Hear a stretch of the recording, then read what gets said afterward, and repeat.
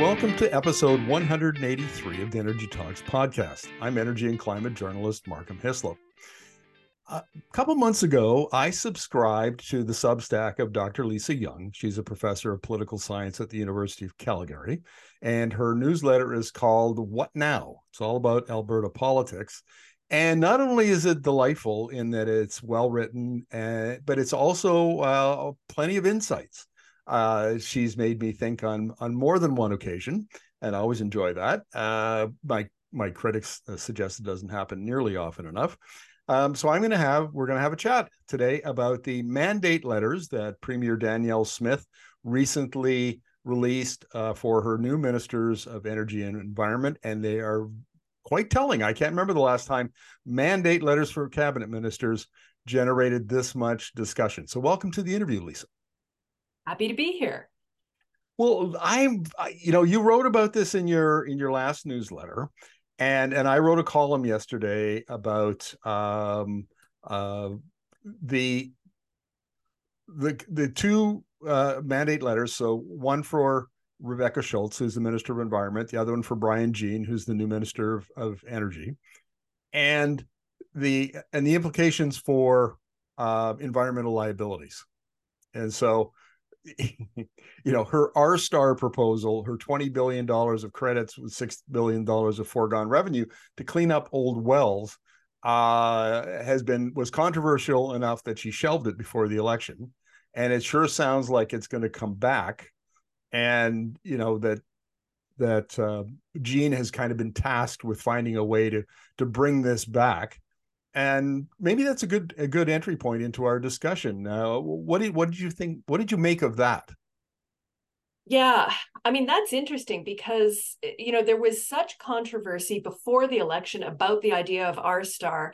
And it struck me as an issue where the sort of populist impulse of the Alberta electorate could very much have pushed against Smith. The notion of taxpayers paying these, big wealthy corporations to clean up the messes that they were supposed to clean up already didn't sit right. And so she withdrew from that. And I had thought that the idea was more or less dead, that she wasn't going to come back to it if reelected. But as you say, the mandate letter does seem to suggest that, it won't be called R-Star, but we're going to see something like this. And in this and in a number of other things, I think it's fair to say that Smith has interpreted the election win as an endorsement to go ahead with a bunch of policy ideas that she might not have campaigned on. And the R-Star idea would be one of those. Yeah, she didn't campaign on much, did she? Exactly. She was going to cut taxes, keep them low, and and sheriffs everywhere, right? That was essentially the platform. Well, there's a letter she wrote to then Energy Minister Sonia Savage in 2021, and is very instructive because what she talks about in that letter is small companies, the small producers. Yeah. Excuse me just a minute. I'll start over again. Danielle Smith, when she was an oil and gas lobbyist for the Alberta Enterprise Group, wrote a letter to then Energy Minister Sonia Savage in 2021. It's very instructive because she talks only about small producers. And these are the ones that are under tremendous financial stress. Many of them have gone bankrupt since 2014. In fact, the junior sector in the industry, which used to be have hundreds and hundreds and hundreds of companies, has been decimated. It's now, I don't know how many there are, but there aren't many. And they've always been her champions. In fact, I did an interview with, Professor Keith Brownsey from Mount Royal University. I argued that she's, that's her constituency. Those are the people who put her in office. They funded her campaign and championed her. And for policies just like this, because they're under pressure from the energy transition. Nobody will give them capital anymore. Oil and gas is especially on the conventional side, is a capital hungry industry. And the little guys, I interviewed a fellow named Donnie Bobasel, who's a veteran oil and gas guy. Now he's into hydrogen. And when he started his description of how his Innova hydrogen company came about, is their little management team, which had been in oil and gas for decades, couldn't get any capital. And he said, it's true throughout the industry. Only the very select teams now, those are his words, have access to capital.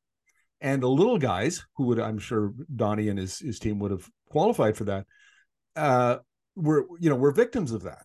And so you can see what's happened here is that the small producers are basically funding kind of this, Smith and her agenda, and some of her cabinet ministers. Then they get in and they put in place policies that support that try to help out a sector that's in big trouble. And have we seen this? Is there like precedent for this in Alberta politics? Gosh, I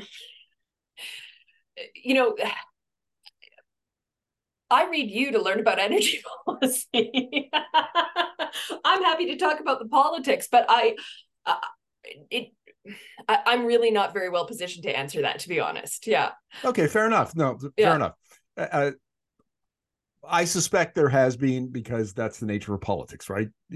Different interest groups very often will influence a political party, and then, the time comes to pay back their supporters. Sure. So, I mean, there's absolutely, instances where there's support offered for political parties and an expectation of a policy change, right? And this is where, when we talk about the regulation of money in politics, there's always this worry about a quid pro quo. And what we think of as being legitimate is if there is a policy response that applies across a sector. What we think of as entirely illegitimate in a democratic system is the idea that one particular player will get a win, that there'll be private gain that way. But certainly, we can look at a lot of Alberta politics with some pretty clear expectations that money that goes into the system and support that goes into the system is going to be rewarded with certain policy outcomes, and a sense that the Alberta government is going to champion some segment of the industry or the industry writ large.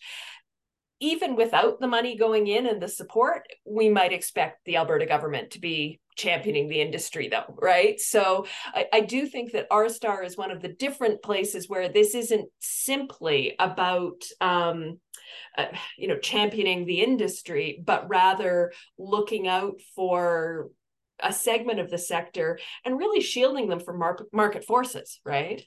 Oh, that's absolutely true, and that's a nice segue into part of one of the mandates that Brian Jean, the energy minister, was given, which is to implement the emissions reduction and energy development plan. Now, I wrote about this in a column shortly after it was introduced, and said basically it wasn't a climate plan, it wasn't an emission reduction plan, it was an oil and gas marketing plan. And I've got a Twitter thread that I'll be sharing on other social media platforms that I hope to publish today. And I wanted to put some context to this discussion, and maybe I'll do it here as well. So if we're talking about developed nations, advanced economies, so we're Canada, the US, Europe, China, other Asian Pacific kind of economies, their basic strategy, I think that, and they all have different flavors on how they approach this, but the basic strategy is threefold. So first of all, you're going to adopt new clean energy supply. So basically it's different, clean electricity. So wind and solar and battery storage and nuclear and geothermal and hydro and on and on and on. I mean, the response to the energy transition is essentially about switching over to electricity and some low emission fuels like hydrogen. So that's number one, clean energy supply. The other one is clean energy demand technology. So now we're talking about electric vehicles and heat pumps and electric industrial processes and on and on and on. And the third one is building the clean energy, the industry to manufacture clean energy technology. So you got, if you're going to adopt solar, you got to make the solar panels. If you want to wind farms, you need wind turbines. And China has such a huge lead. I mean, it was funny watching the Americans wake up during the 2020 presidential campaign and realize that not only were they not number one in this industry, they were probably number three behind China with a huge lead, followed by Europe, and then the US, and that's probably being generous to the US. So that's the approach that advanced economies are taking toward both the energy transition and towards climate policy. We're going to take, from a climate point of view, we want to substitute clean energy for fossil fuels. And from an energy transition point of view, the technologies now are competitive and they're starting to push out fossil fuels. And so if we're going to play in this new economy that's emerging, then we have to invest in those industries and so on. That's not what Alberta's doing. What Alberta is very, very clearly doing, and Kenney, this was true under former Premier Jason Kenney, UCP Premier, but it's absolutely crystal clear under Danielle Smith. And that is, they are simply going to decarbonize their existing oil and gas production, and then they're going to lobby the federal government to provide support and infrastructure approvals to increase exports of those hydrocarbons. And they're tinkering around the edges with hydrogen, but most of that hydrogen, the industry is interested in using it to decarbonize because of federal, upcoming federal emissions regulations. There's almost no policy interest in expanding the wind and solar resources in the electricity sector. They're just going to let the market determine willy-nilly however that happens. And there's very little interest outside of hydrogen in developing, other clean energy technologies or industries or clusters, that sort of thing. And so the idea of A, decarbonizing existing production, and then B, expanding exports of those hydrocarbons is just shot through all of these two mandate letters. Would you agree or disagree?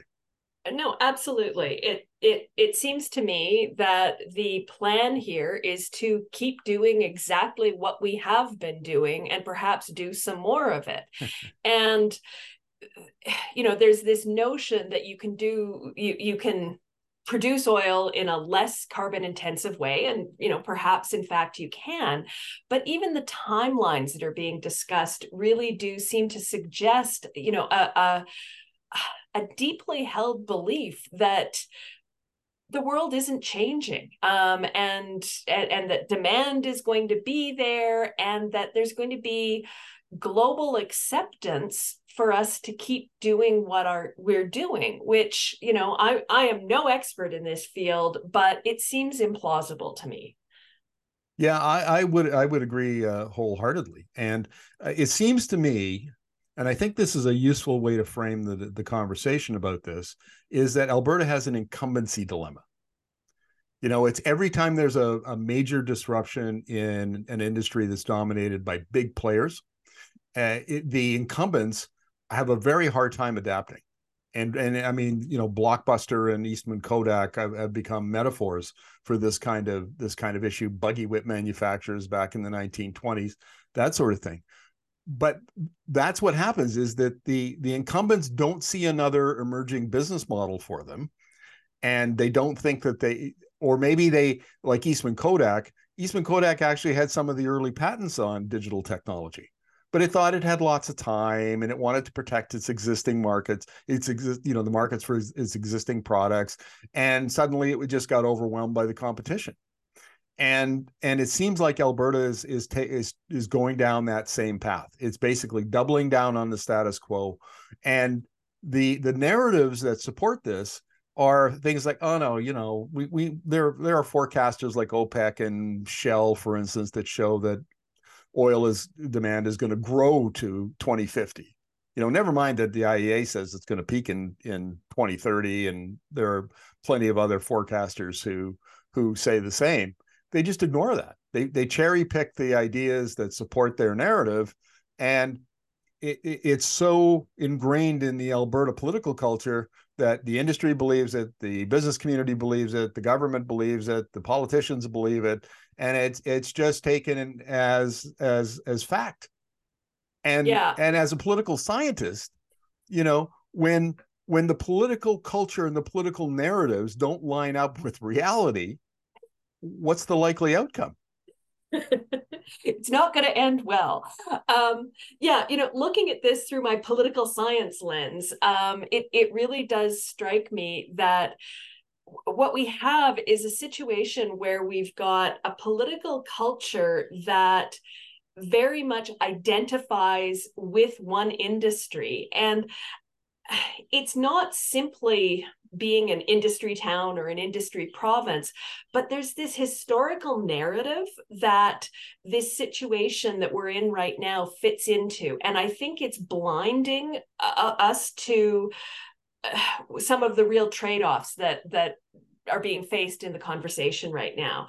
And I keep going back to, the studies of Western alienation, the historical accounts of how Alberta and Saskatchewan were founded unfairly within Confederation. They didn't have control of their natural resources. So it sets up this conversation of the good people of Alberta against, exploitative Ottawa. And so it lets people see the situation that we're in right now as just another instance of Ottawa maliciously trying to undermine Alberta, as opposed to Ottawa trying to sort of shout through the fog, look, there's something going on here, and you're not going to be able to keep doing what you're doing. But, the sense that our prosperity lies on this, the sense that as a people we're united against Ottawa, which is yet again out to get us, I think is really reinforcing that bubble of industry and government and people, reassuring one another that we can just keep doing what we're doing. I'm old enough to remember the so about mid 80s, early, 83, 84, 85, when the Western Canada Concept Party, a separatist party, had a fair amount of support in Saskatchewan, Alberta. And I remember, I was at the University of Saskatchewan doing my undergrad degree, and I went to a WCC event just to listen to them. And at that time, it wasn't plausible. It was kind of goofy and stuff. But still, people, the disaffected people who were angry about something came out and supported them. It wasn't a big crowd, but the point there was that it really didn't matter. Like the fact that there was this populist separatist narrative, angry at the federal government, angry at Ottawa, and angry at the Eastern Canada for all of these historic grievances.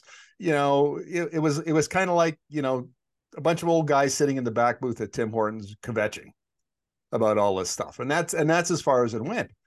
But the same dynamic, the political dynamic, seems to be at play today, 40 years later, and there really are serious consequences that are likely to flow from that. And one of them is, and I keep saying this, I know you don't like Trudeau, and I know you don't like the Liberals, and I know you don't like Ottawa and Quebec, but you really need the big red checkbook. You really need, the federal government is making all of these, tens of billions, hundreds of billions of dollars in various pots of funding available that are related to energy in one form or another. And Alberta could be using those pots of money and using the new regulatory frameworks that the federal government is bringing to its advantage. And instead of doing that, it keeps fighting and fighting and fighting against it and digging it's the hole deeper and deeper and deeper. What's that old saying? At some point you got to stop digging. And it comes back to this thing you're talking about, where it's a form of populism. There's a grievance. There's a sense of protecting the people, right? This is just a classic example of populism. You're going to protect the people from some outside threat. And populism is a really, really hard thing to overcome, is it not? Absolutely. And, we've seen populism in Western Canada, over time, populism on the left, populism on the right. it's interesting to look at the situation we're in right now, where you've got, populism, arguably, Smith is very much a populist. That's how she was able to capture the party, and is certainly running her government with that sort of populist ethos. There's a media that has grown up to support this. You've got Western Standard, Rebel News, and so increasingly, people are hearing messages that reinforce their inclinations, the narratives that they want to hear. So all of these things, I think, make it very difficult to have the kinds of conversations that are hard conversations to have, to imagine a different future. So, yeah, I think the populism is certainly troubling. And looking at the, sort of regional grievance, the Western alienation, it's taken on a different character in some ways. If we go back to the 80s, Preston Manning, it was all about the West wants in. The West wanted to capture Ottawa and fix it, make it more like Western Canada, essentially. There was this deeply held belief that if you just had a Triple E Senate, everything would be different and better. So it was focused on fixing Canada in a sense. And now when we look at the expressions of alienation, it's quite different. It's really very much about Alberta distancing itself from Canada. It's not necessarily separatist, but we see, going back to the mandate letters, these efforts to fortify the Alberta state. In the finance minister's letter, we want to explore the Alberta pension plan. We want to collect our own revenues. All of these things are the kind of state building that Quebec did back in the 1960s, coming out of the Quiet Revolution. So it's really a very different kind of Western alienation than we saw 30 years ago. Yeah, let's talk about narratives around that theme, because there was two sentences, one in Schultz's letter and one in Jean's mandate letter, but I'll read the one from in Schultz's that are just, they made me laugh. I laughed out loud when I read them. And here's the one from Schultz's letter.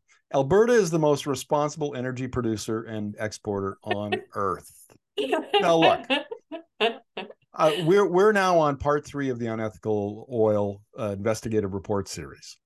And in the one I just completed earlier this week on conventional oil and gas environmental liabilities, it is such a disaster of epic proportions.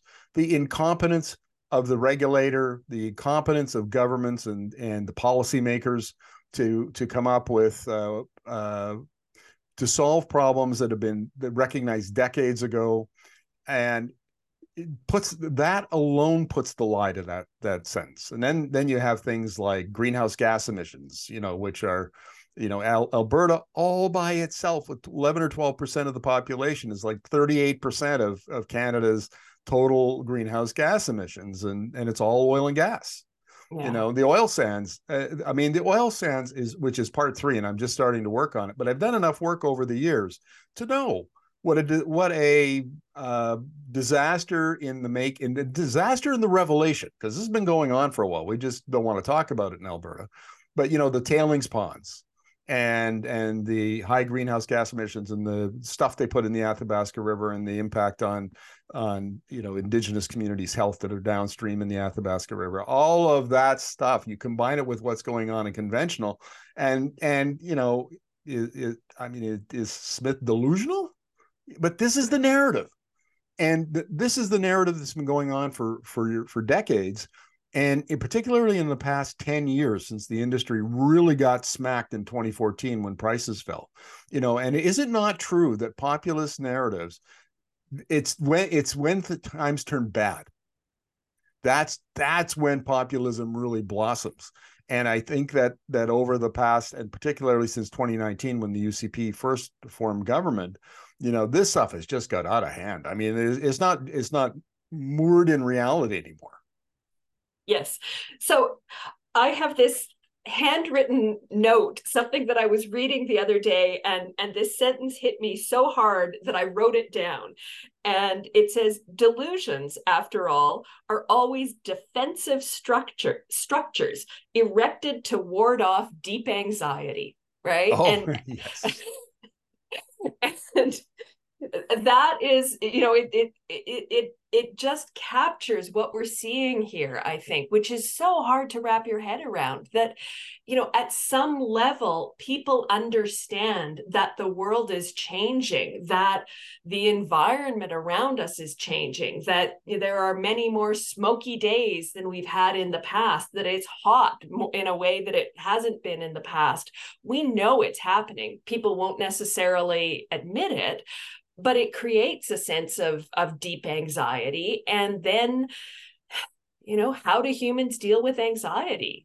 Some confront it by dedicating themselves to understanding energy policy, and some choose to look away and perhaps to believe things that at some level they know not to be true, but they make the world feel acceptable. But around this and some of the things that we've seen coming out of COVID, which I think is, very similar in some ways, just that the pace of change, the kinds of challenges that we're being presented with, we don't necessarily have the capacity to deal with. And so we end up indulging in delusion. Now, we've beaten up on the the Smith government, and frankly, it's my favorite indoor sport these days. I mean, I've been doing this for a long time, and they deserve all the criticism that they get. But we shouldn't neglect to say, to praise them when they do some good things. And there are some things in these mandate letters that deserve praise. So, for instance, in Jean's letter, working with the Alberta Energy Regulator to improve and modernize processes around the new liability management framework, which was introduced in 2020, project approvals and transfer of well sites in a timely fashion. This is an issue. The new framework that was introduced in 2020, and then the inventory reduction program that came in 2022 that mandated reclamation spending for wells. That's the best thing that's happened in this front for 40 years.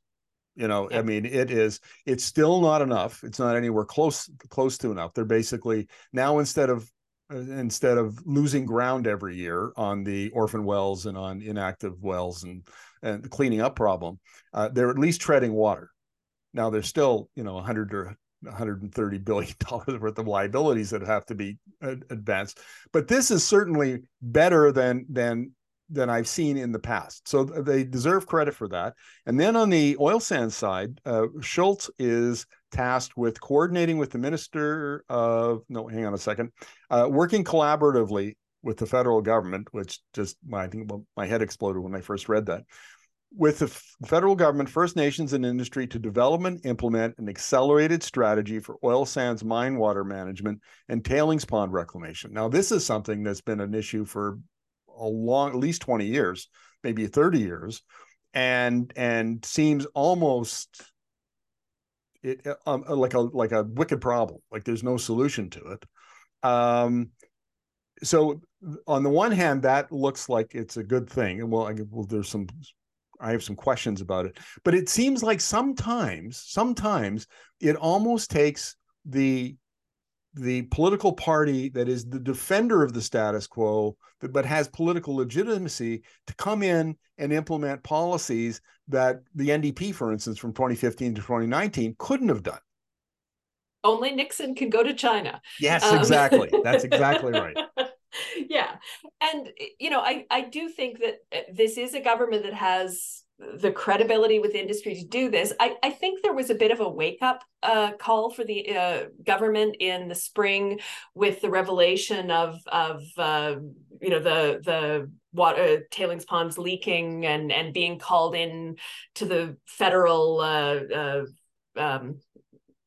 committee meeting and so on, being called on the carpet essentially. And if you're grand strategy is to fight with the federal government in defense of the industry, you can then turn to the industry and say, guys, you got to clean up your act, right? I mean, it's in a sense a version of the social license that Notley was talking about, in a slightly different context, but it really is part of that. So I do think, there certainly are some pieces here that, assuming that the government moves on them effectively, are entirely appropriate. And, just at a sort of a meta level, give them points for releasing the mandate letters, right? We didn't see that from Kenny. It gives us a sense of what's on the agenda, right? And that's a good thing. Yeah, as I recall, I know this happened in Ontario with the Ford government, and I seem to recall it happening with the Kenny government, where the government actually refused to release some mandate letters. Yeah. Is that correct? Yeah, exactly. And mandate letters haven't always been public, but there was sort of a move toward releasing them. I think the Trudeau government sort of moved back to doing that in 2015 when they were first elected at the federal level. And so then we've seen, some governments do it, but Kenny certainly didn't. I don't think Ford has in Ontario. And, Smith did this when she first took over government, became premier, and she's done it again now. And, this is a good thing. Now, we have to assume that there's the public mandate letter and then the private mandate letter that tells you, what's what's your number one priority, what are we just saying, right? So we've got to be skeptical, but it certainly does, and it gives advocacy organizations the ability to say, minister, it says right here in your mandate letter that you're supposed to be doing this. How's it going, right? Yes, exactly right. And there are some things here that deserve some additional comment. And I was looking at Brian Jean's letter, and this one kind of caught my attention. Developing and improving regulatory regimes to incentivize investment in hydrogen, ammonia, helium, lithium, liquefied natural gas, not so much. Small modular reactors, geothermal, and mineral development. And by that, they mean critical minerals for batteries.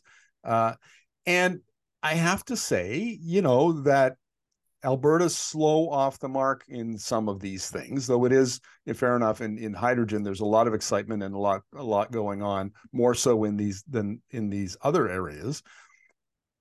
But this is progress. And I think there's enough political momentum in the province in these various areas, that if they can come up with effective policy and regulation, that might be a boon to development of some of these resources.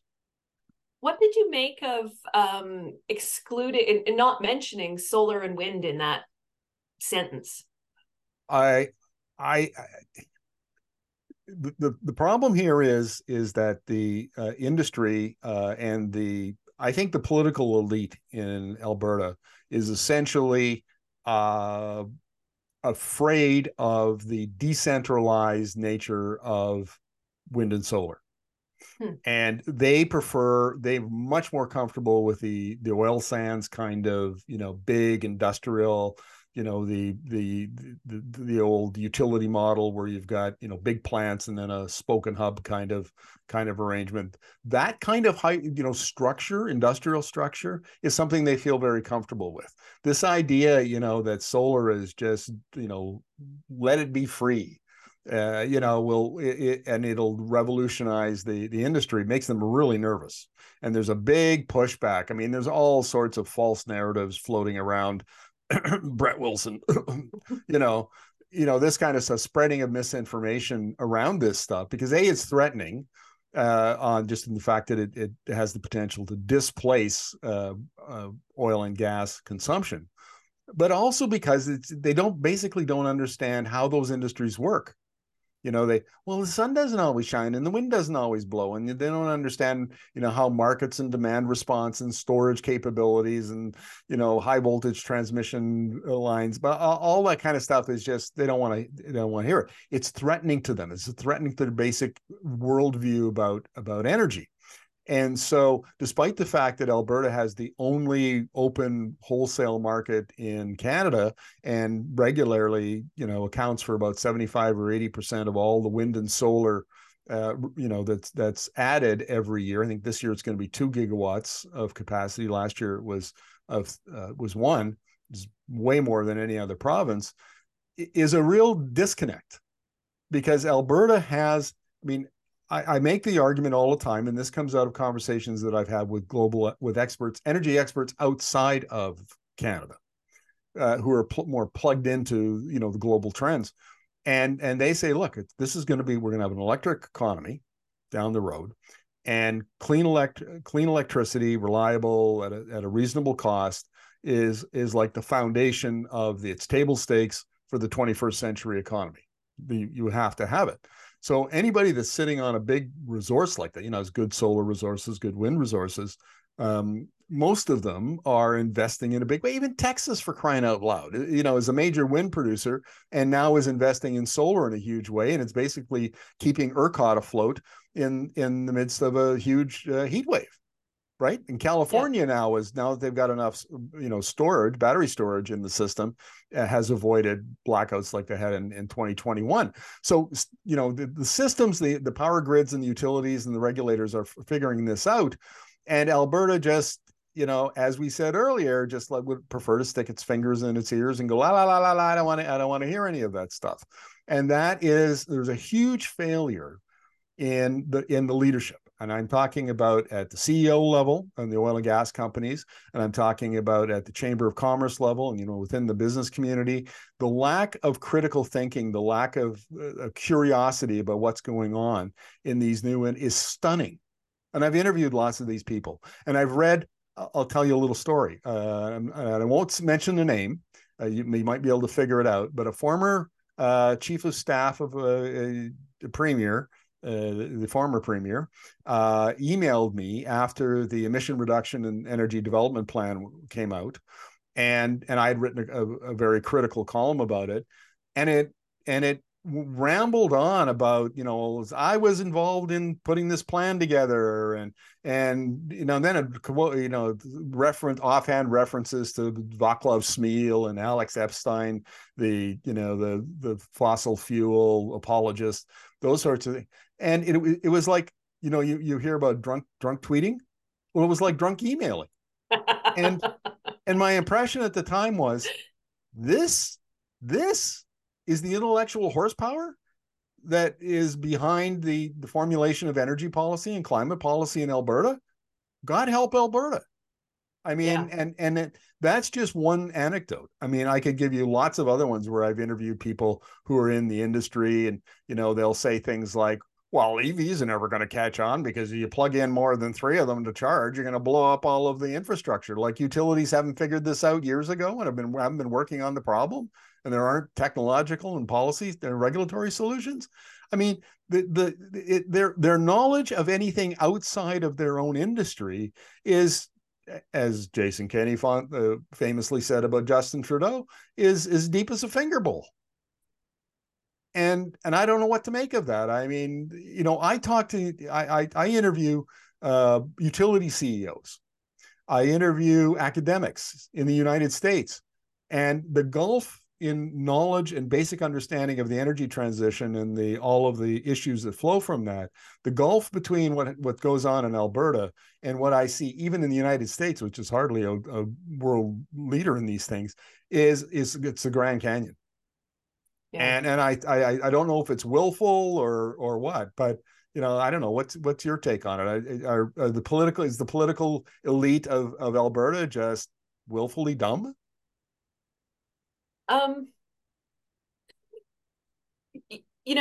I think on one hand,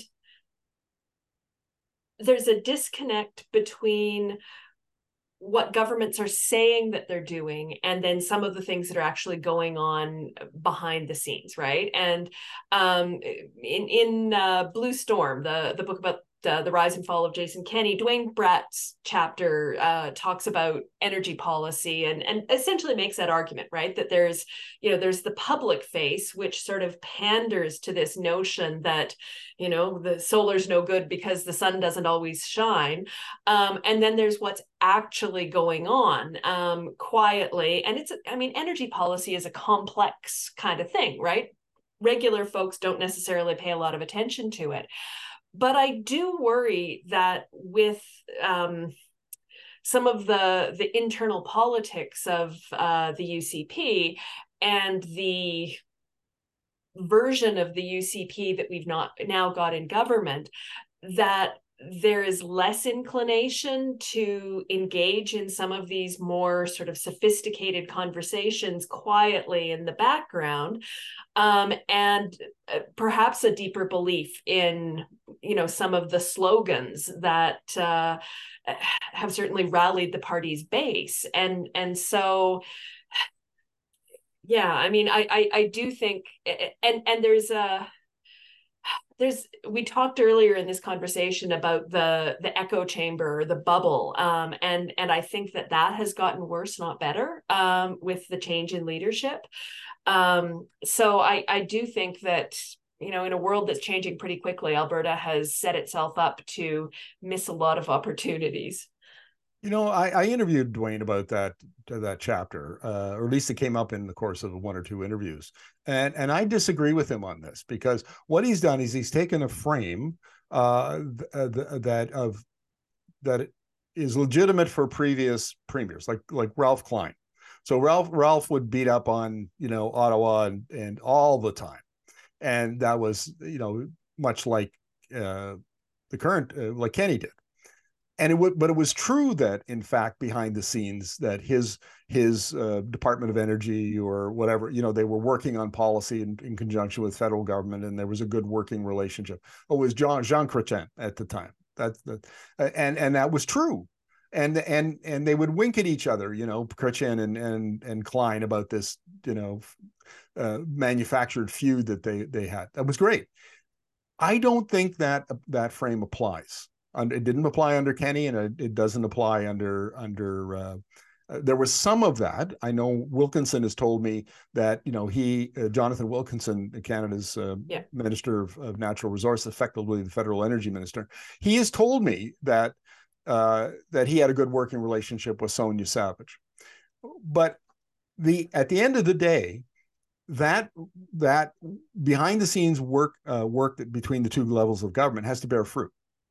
That's how you tell whether or not the behind the scenes work is legitimate, if it's effective, if it's getting the job done. And I would say clearly under the UCP that has not happened. Yeah. We've just seen too many failures all the time, and so I just agree with Dwayne on that. Yeah, and I certainly I hear your point, and it's hard to know, for outsiders to know what's going on in those behind the scenes conversations. I do think, if we think about this government having lost Sonia Savage, and some of the other more, I'm not going to say moderate, but establishment voices in the party, I do think one way or another that the situation is perhaps that much worse now, regardless of where we started from, and that there's that much less space for finding some way forward with the federal government. And, what deeply worries me here is that there's a strong incentive for Smith and her government to have a big fight with Ottawa, to be seen to be standing up for Alberta in the face of this, alleged incursion into the jurisdiction over natural resources. And there is just as much of an incentive for Trudeau to vilify Alberta and, demonstrate to Quebec that he is fighting on behalf of climate. And so there are some incentives to cooperate and to find some kind of not consensus, but a compromise. But there are a lot of political incentives that push us in sort of worrisome directions, I think. Well, that raises an interesting question, and you as a political scientist would be in a good position to comment on this. Both of these mandate letters instruct the ministers to work against or to guard against federal overreach, and overreach is such an American term. The states are always talking about the U.S. federal government's overreach, and I don't recall it being part of the conversation here before. But nevertheless, the principle, I guess, maybe, but not that word. That kind of stuck out to me. But that's an aside. The point here is that I have sources in Ottawa, and they in the federal government, and they tell me about how frustrated the federal government is trying to deal with the Alberta government, have been since 2019, and that's obviously not going to get any better. But I think that Trudeau has been remarkably diplomatic with both Kenney and Smith, and they take pot shots at him every chance they get. And frankly, I read a couple of letters that Smith has written to Trudeau, and they're just laughable. I mean, they're poorly written. They claim things that aren't true, and are just steeped in the narrative of the day, and whereas the federal government, you can agree or disagree with whether this is a good government, but it looks like a lot of other governments we've had. It's not a radical departure from the way the Canadian government ran under Harper, or it ran under Chrétien and Martin, and it's fundamentally the same, or very similar. Whereas the Smith and Kenney governments are very much a radical departure. This is not business as usual in how politics are done, or how governments are managed by the political party in power. And I think Trudeau, I don't know how he doesn't roll his eyes during press conferences with Smith.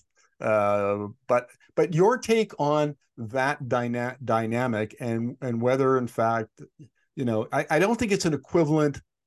I don't think there's an equivalence here. I don't think the Trudeau is as bad as Smith. What's your take? Yeah, I mean,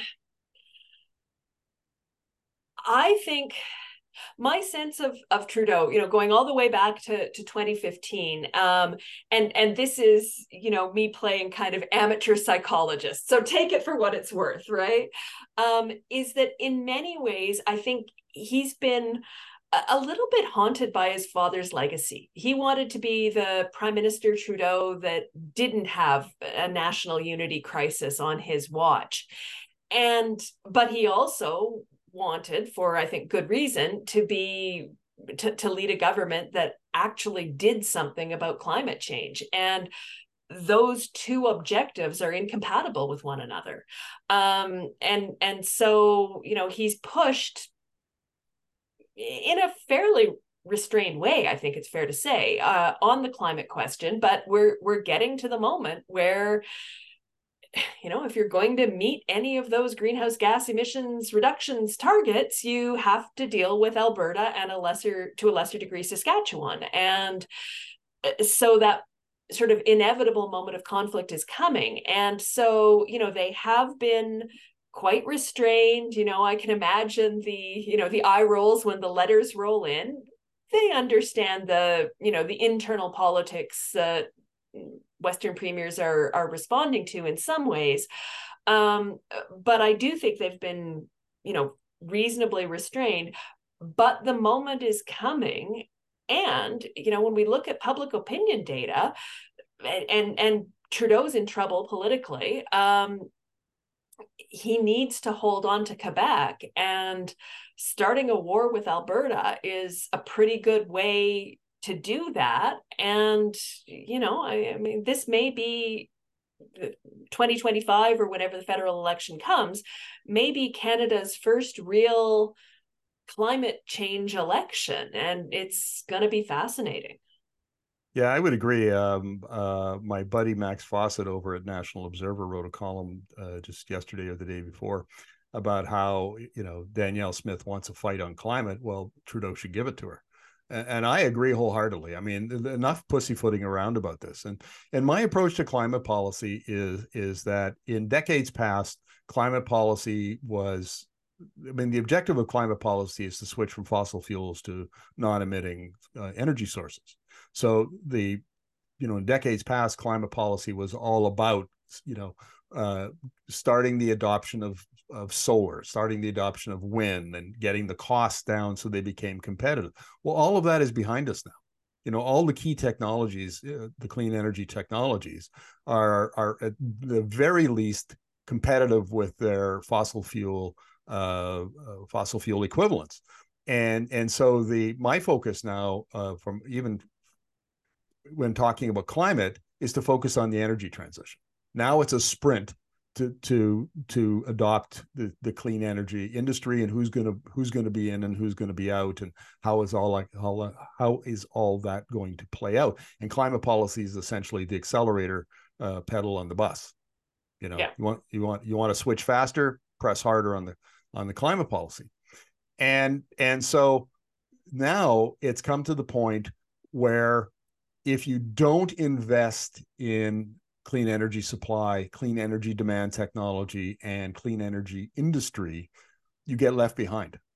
This is really, and I think the outside of Canada, it's very well understood that this is the sixth industrial revolution.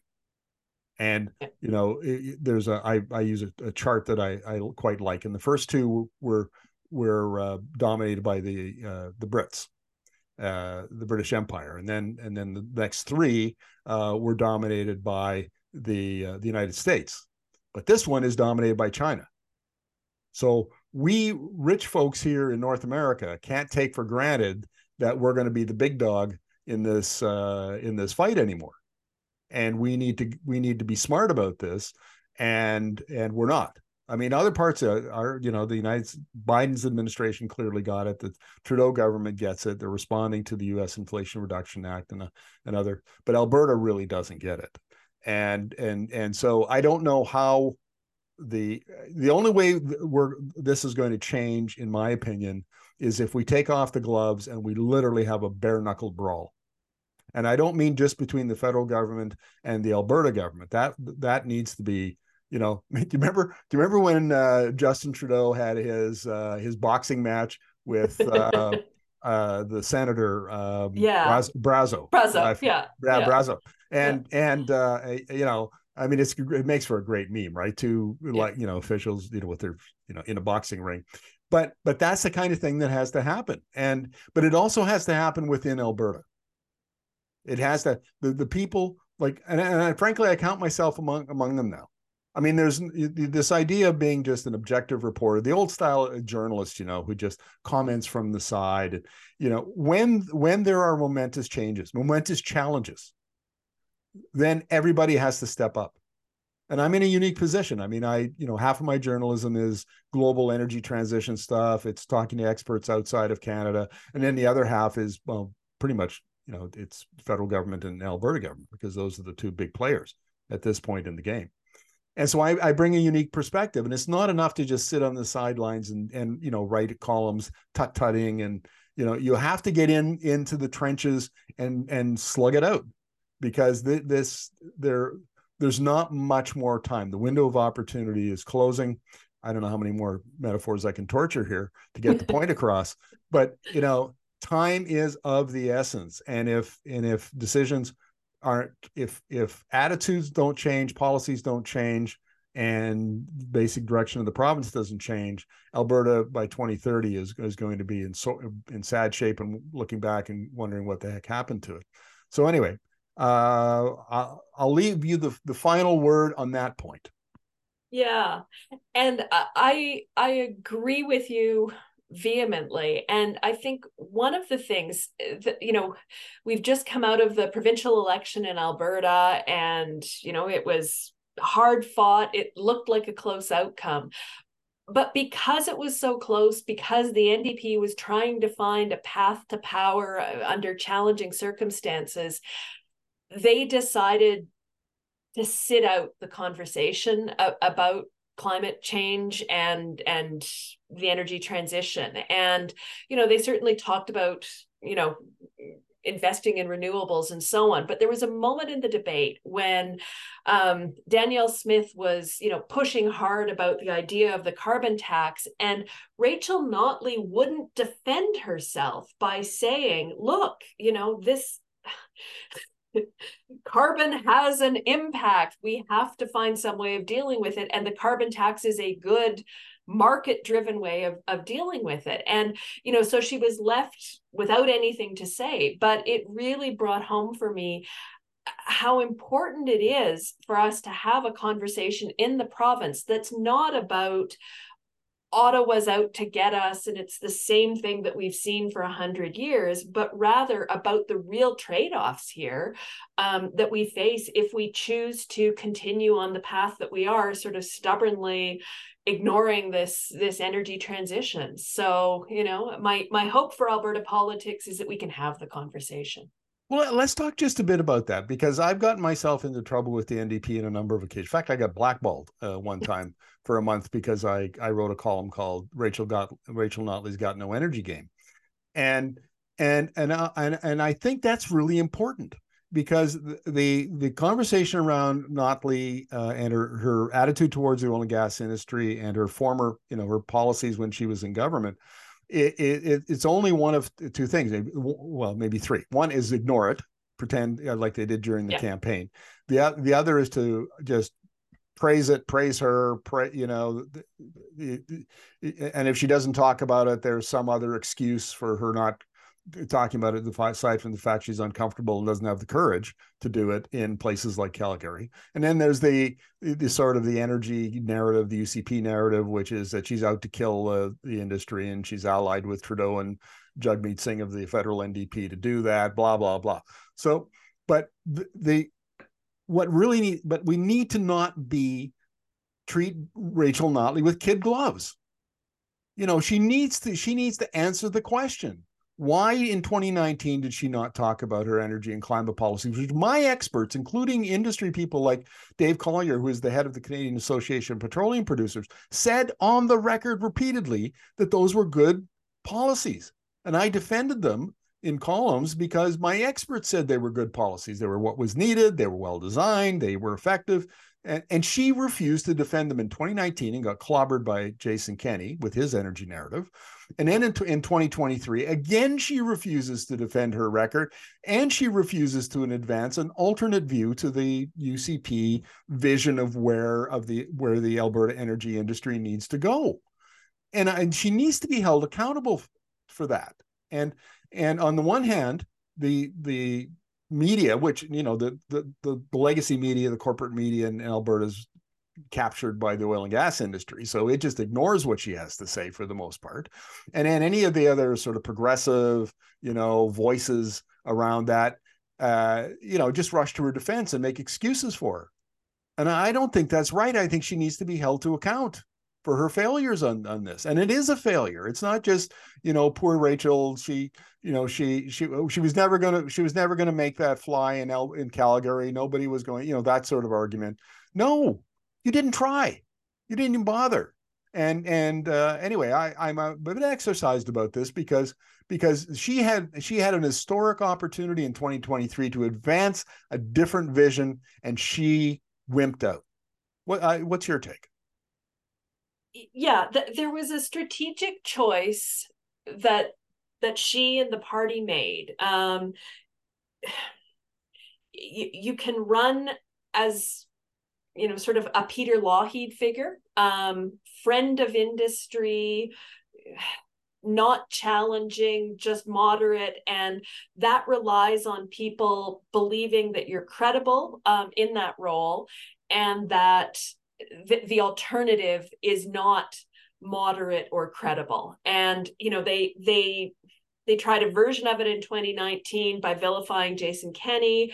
They went hard on it with Danielle Smith. And it didn't work, right? I mean, in some ways it worked, right? I mean, they certainly collapsed the Alberta Party vote and, you know, have far more MLAs than they had. They've got money. They're a credible party. We've got two-party competition. So it's something. But the question now becomes, if that strategy isn't going to work, you're never going to have a better target than Danielle Smith in 2023, right? Like it's hard. I mean, famous last words, but it's hard to imagine that the UCP will come up with something that's, you know, more out there for 2027. So then you've got to figure out who you are and what you want to be, right? And so I think that's the conversation that's happening quietly in the party and back rooms.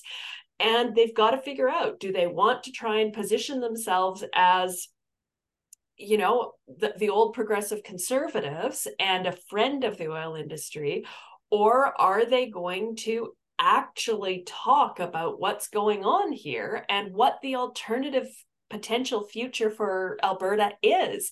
And there is an alternative future. And if they start talking about it now, I think that they can cultivate some support for it. They can change the conversation in the province. But, you know, it's risky. And my sense is that the party is risk averse on that front. So it'll be really interesting to see. But I do think that the absence of that conversation, especially during elections when people pay attention, has allowed the UCP to define the narrative as being about federal overreach, as you say, and how evil Trudeau is, as opposed to, you're all in on oil and gas and you're ignoring all of the consequences and everything that's going on elsewhere in the world.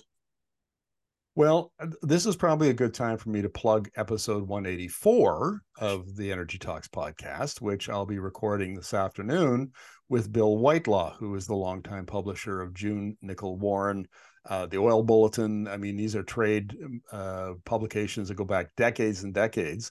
And I think it's fair to say that Bill sees himself in the oil and gas camp, but he's a reasonably, I think, moderate voice. And we're going to be talking about narrative. He wrote a column, and we ran it.